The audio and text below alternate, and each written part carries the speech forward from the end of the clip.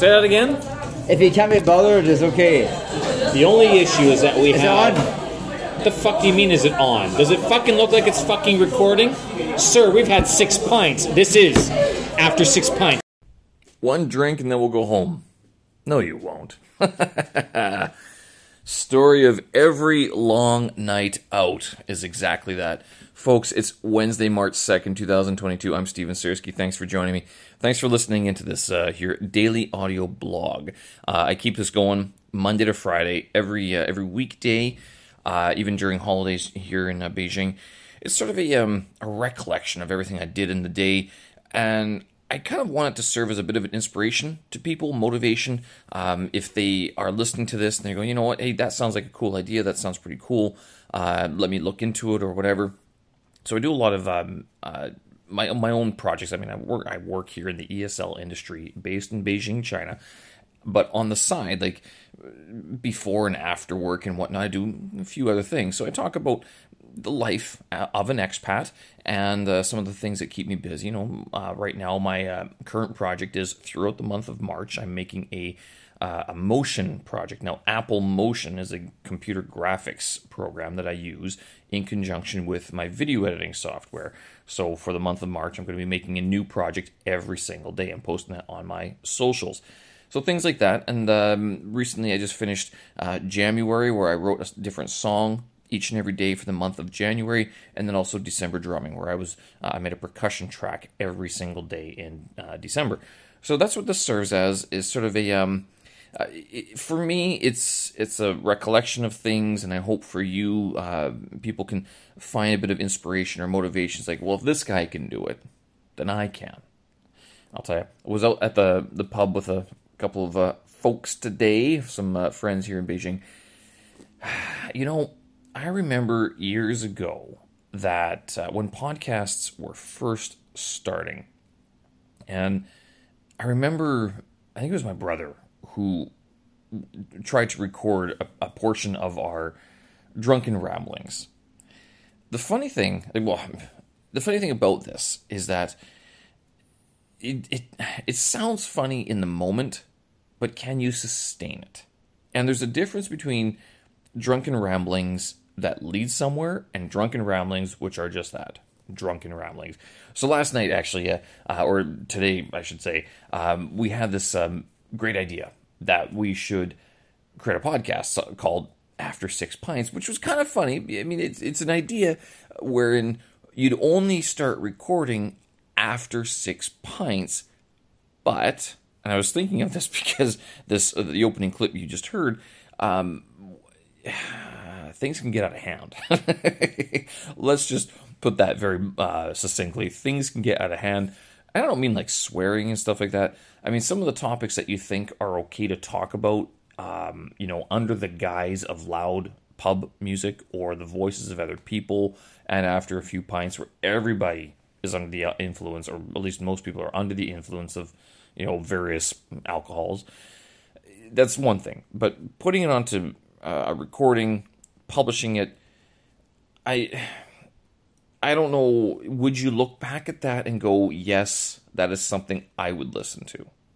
Let's put it that way. It's a great show title, After 6 Pints. I like the idea. And I got thinking of, through this evening, was like, well, does it have to be 6 pints right away? I mean, it doesn't have to. And it could be after 6 pints, people could have 2 beers each. Or, I mean, because there was 3 of us there, 4 of us technically. Or, I mean, what if it was like after 6 pints, we just order 6 pints and, you know, you give them away or something like that. So it doesn't have to be that we consume the 6 pints. It could be a variation therein. I mean, the original idea was literally we each have 6 pints and then we start the podcast. I mean, because let's face it, the more you drink, the more of the world's problems you solve. Well, at least you believe you do. Gorgeous day out today, though. Blue skies and everything. Not too smoggy. I remember a couple weeks ago I was asking, I was actually saying that Beijing didn't smell during the Olympics. And it's true, it didn't. Because it lacked any smell. And this one girl was like, what does it normally smell like? I'm like, it smells like it does today It's a smoggy. That wisp of coal dust, that wisp of a barbecue in the air. And with that, I mean, with the coal dust, I mean, it's not bad right away. You're kind of like, oh, that doesn't bother me. It's all right. I can deal with that. And that, you're right. You can.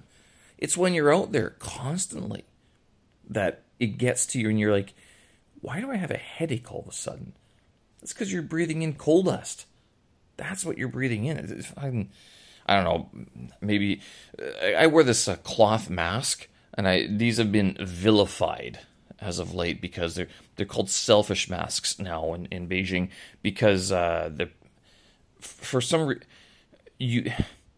they restrict your breathing. They are a mask, but they don't stop the spread of the virus. And so if it doesn't spread, it doesn't stop the virus, then it's supposed to be bad. And instead, you're supposed to have these medical masks that have gaps around your face. Like this, the point is, this cloth mask helps take the bite out of the air. I actually even try to run with it, because if I don't run with it around my compound, and it's even a little bit of, if it's just normal Beijing air, this wisp of coal dust, I find I get all clogged up at the back of my throat. It's gross. Like, I understand why these men and some women spit in this country, like that sort of, that type of spit, because you're breathing this shit all the time. If you ever come to China, and hopefully you don't get to smell Beijing air, but the other city, there's two cities that come to mind that have very similar air quality. It's Xi'an and Lanzhou. Now, Xi'an is where the Terracotta Warriors are, so that's pretty famous. That one is inundated with coal dust. I mean, it's clear air days are few and far between. Lanzhou, I mean, that's Lanzhou. What's famous there? Not too much. You would go there if you were going to that Tibetan temple just outside. There's a few things around that province, like Gansu province, which is where Lanzhou is. But in Lanzhou itself, there's like 3 hours worth of things to see. There's a steel bridge, the first steel bridge in China or something like that. Anyway, those cities, constant inundation with coal dust.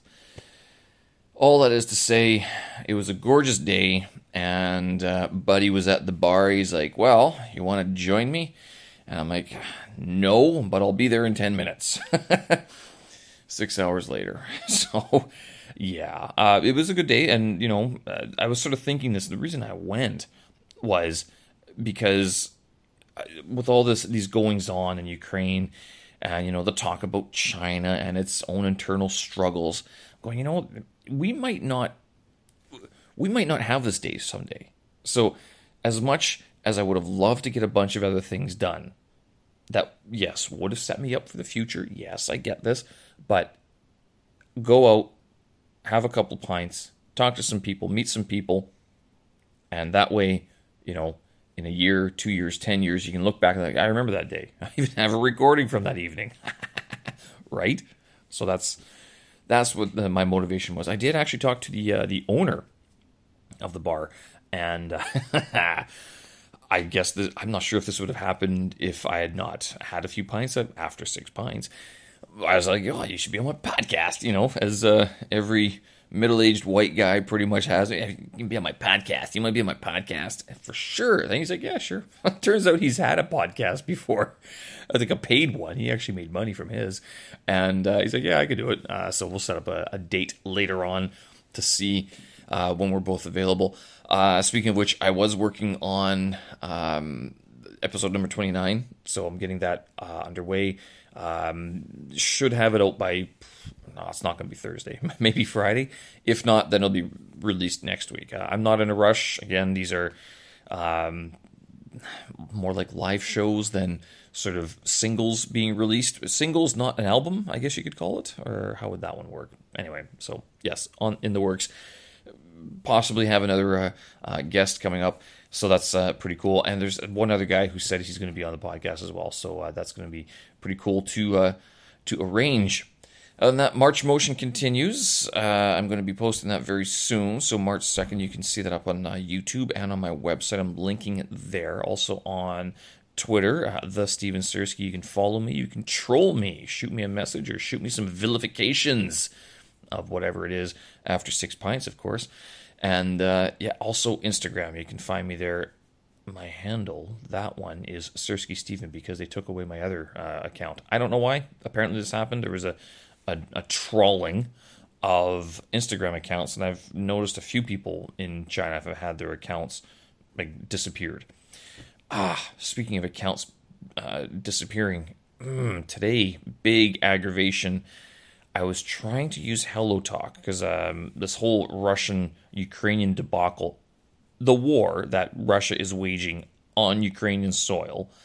So I got into HelloTalk to refresh some of my Russian capabilities, and all of a sudden it wants me to verify my account. And I go, what the hell is this? And of course I have a few accounts on HelloTalk because I have different languages that I'm working on, but I couldn't verify it. It wouldn't even let me get around it. So I'm just going to delete the account and create a new one. I mean, how much am I committed to this? The reason I'm mentioning this is because it didn't happen with the account that tracks my Chinese studies. Instead, it happened with the account that tracks my Russian studies. So it got flagged right away pretty quickly, which is disappointing because I just kind of wanted to go back to studying it. But with an app like HelloTalk, I don't think a lot of people are, it's not, you don't find the same people there all the time. It's a revolving door of people, of language learners, usually because they become disillusioned or disappointed with their results of using the app. I mean, and I'm not going to lie, for women, it's probably just constant barrage of like, hello, do you want to go out sometime? Things like that. And it's just like, I just want to learn the language. It's the same thing if you're an English speaker. Like I've noticed, like my inbox fills up with a lot of people, hi, or they wave and things like that. And you're like, and what am I supposed to do with this? Hi, yeah, okay. And so some of them have a bit more creative introductions. Hey, I saw that I read your introduction. You're studying this, studying that.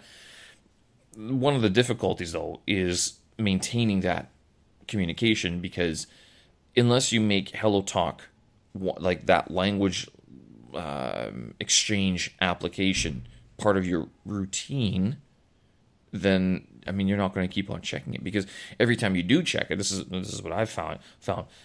Every time I look at the app, I go, oh, I gotta study. It's not even that I have to study. It's that, do I want to read through a bunch of posts in my target language, which, I mean, I'm not that fast of a reader, so it's like slowly reading. Now, of course, when I open the app and I go check my wall, it's all in English because everyone's trying to learn English. Goodness, disappointing, I tell you. But as it is, it's a good app. If you ever sort of want to practice any sort of your language capabilities, I highly suggest you open up or download HelloTalk. I'm not sponsored. I'm not compensated by them at all, although I should be.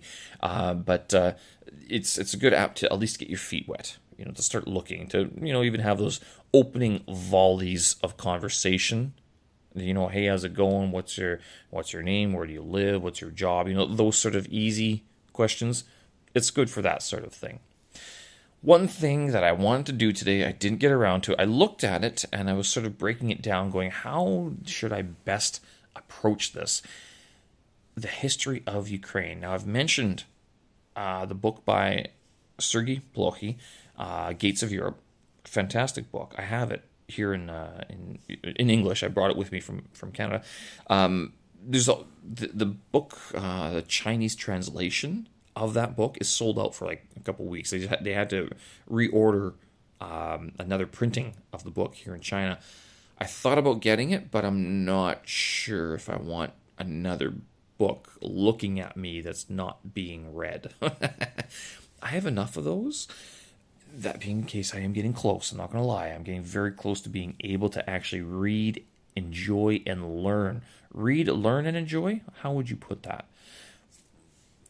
Anyway, with the Ukrainian history, I was reading up on this going, you know what? It'd be nice to actually make a little bit of a podcast, a summary of the Ukrainian history, how we got to this situation. I don't want to dwell too much on any one point of Ukrainian history, but I think Ukrainian history is sort of washed over a little bit. And so in reviewing it, it wouldn't just be for you guys, it'd be for myself. But then talking about it and then making it easy for people to listen to, I think that's actually beneficial. Whether I do it Ukraine and Russia, I don't know. But certainly Ukraine, I think Russia would be kind of cool too. I should probably do one for China. But you do one for China and people get sensitive about things. And you're like, it's just better not to say anything at all, to tell you the truth. Whereas Ukraine, Russia, not the same sort of sensitivity to historical events, basically. So that's what I'm looking at. In terms of ordering that Chinese book, or the Chinese version of this book, if I had the time, and this is what I tell my students to do, just read. If you have a dual language book, yeah, but who has the time to sit down and read two books at once? Like the one in your target language and then the one that you actually understand. It's tough. It's kind of tough. So, yeah, I mean, it's a great idea, and that's usually where it stays. But, if I was... I know I say to do this, but practicing it is a whole lot more difficult. But I can say Chinese reading is getting easier. It is getting easier. Was it 2,500 characters later? Oh, man. This is actually one of the things that we were talking about today at the bar, because my buddy says, oh, you wrote it in Chinese, and I was kind of happy that I was able to write Zai Lai Bei in Chinese, like in the Chinese characters. And then the next thing I did is I drew a happy face, like a unamused face, and a frowned face, and I assigned the letters A, B, C to it. And then without the letters, I rewrote it going sad face, unamused face, happy face. No, shit, I screwed that up. I wrote it sad face, happy face, unamused face, which means I spelled C-A-B. From ABC, I spelled C-A-B, cab. So that was the idea, and he didn't think that was funny. I thought it was interesting, but then again, I think he was after only 5 pints at that point, so maybe.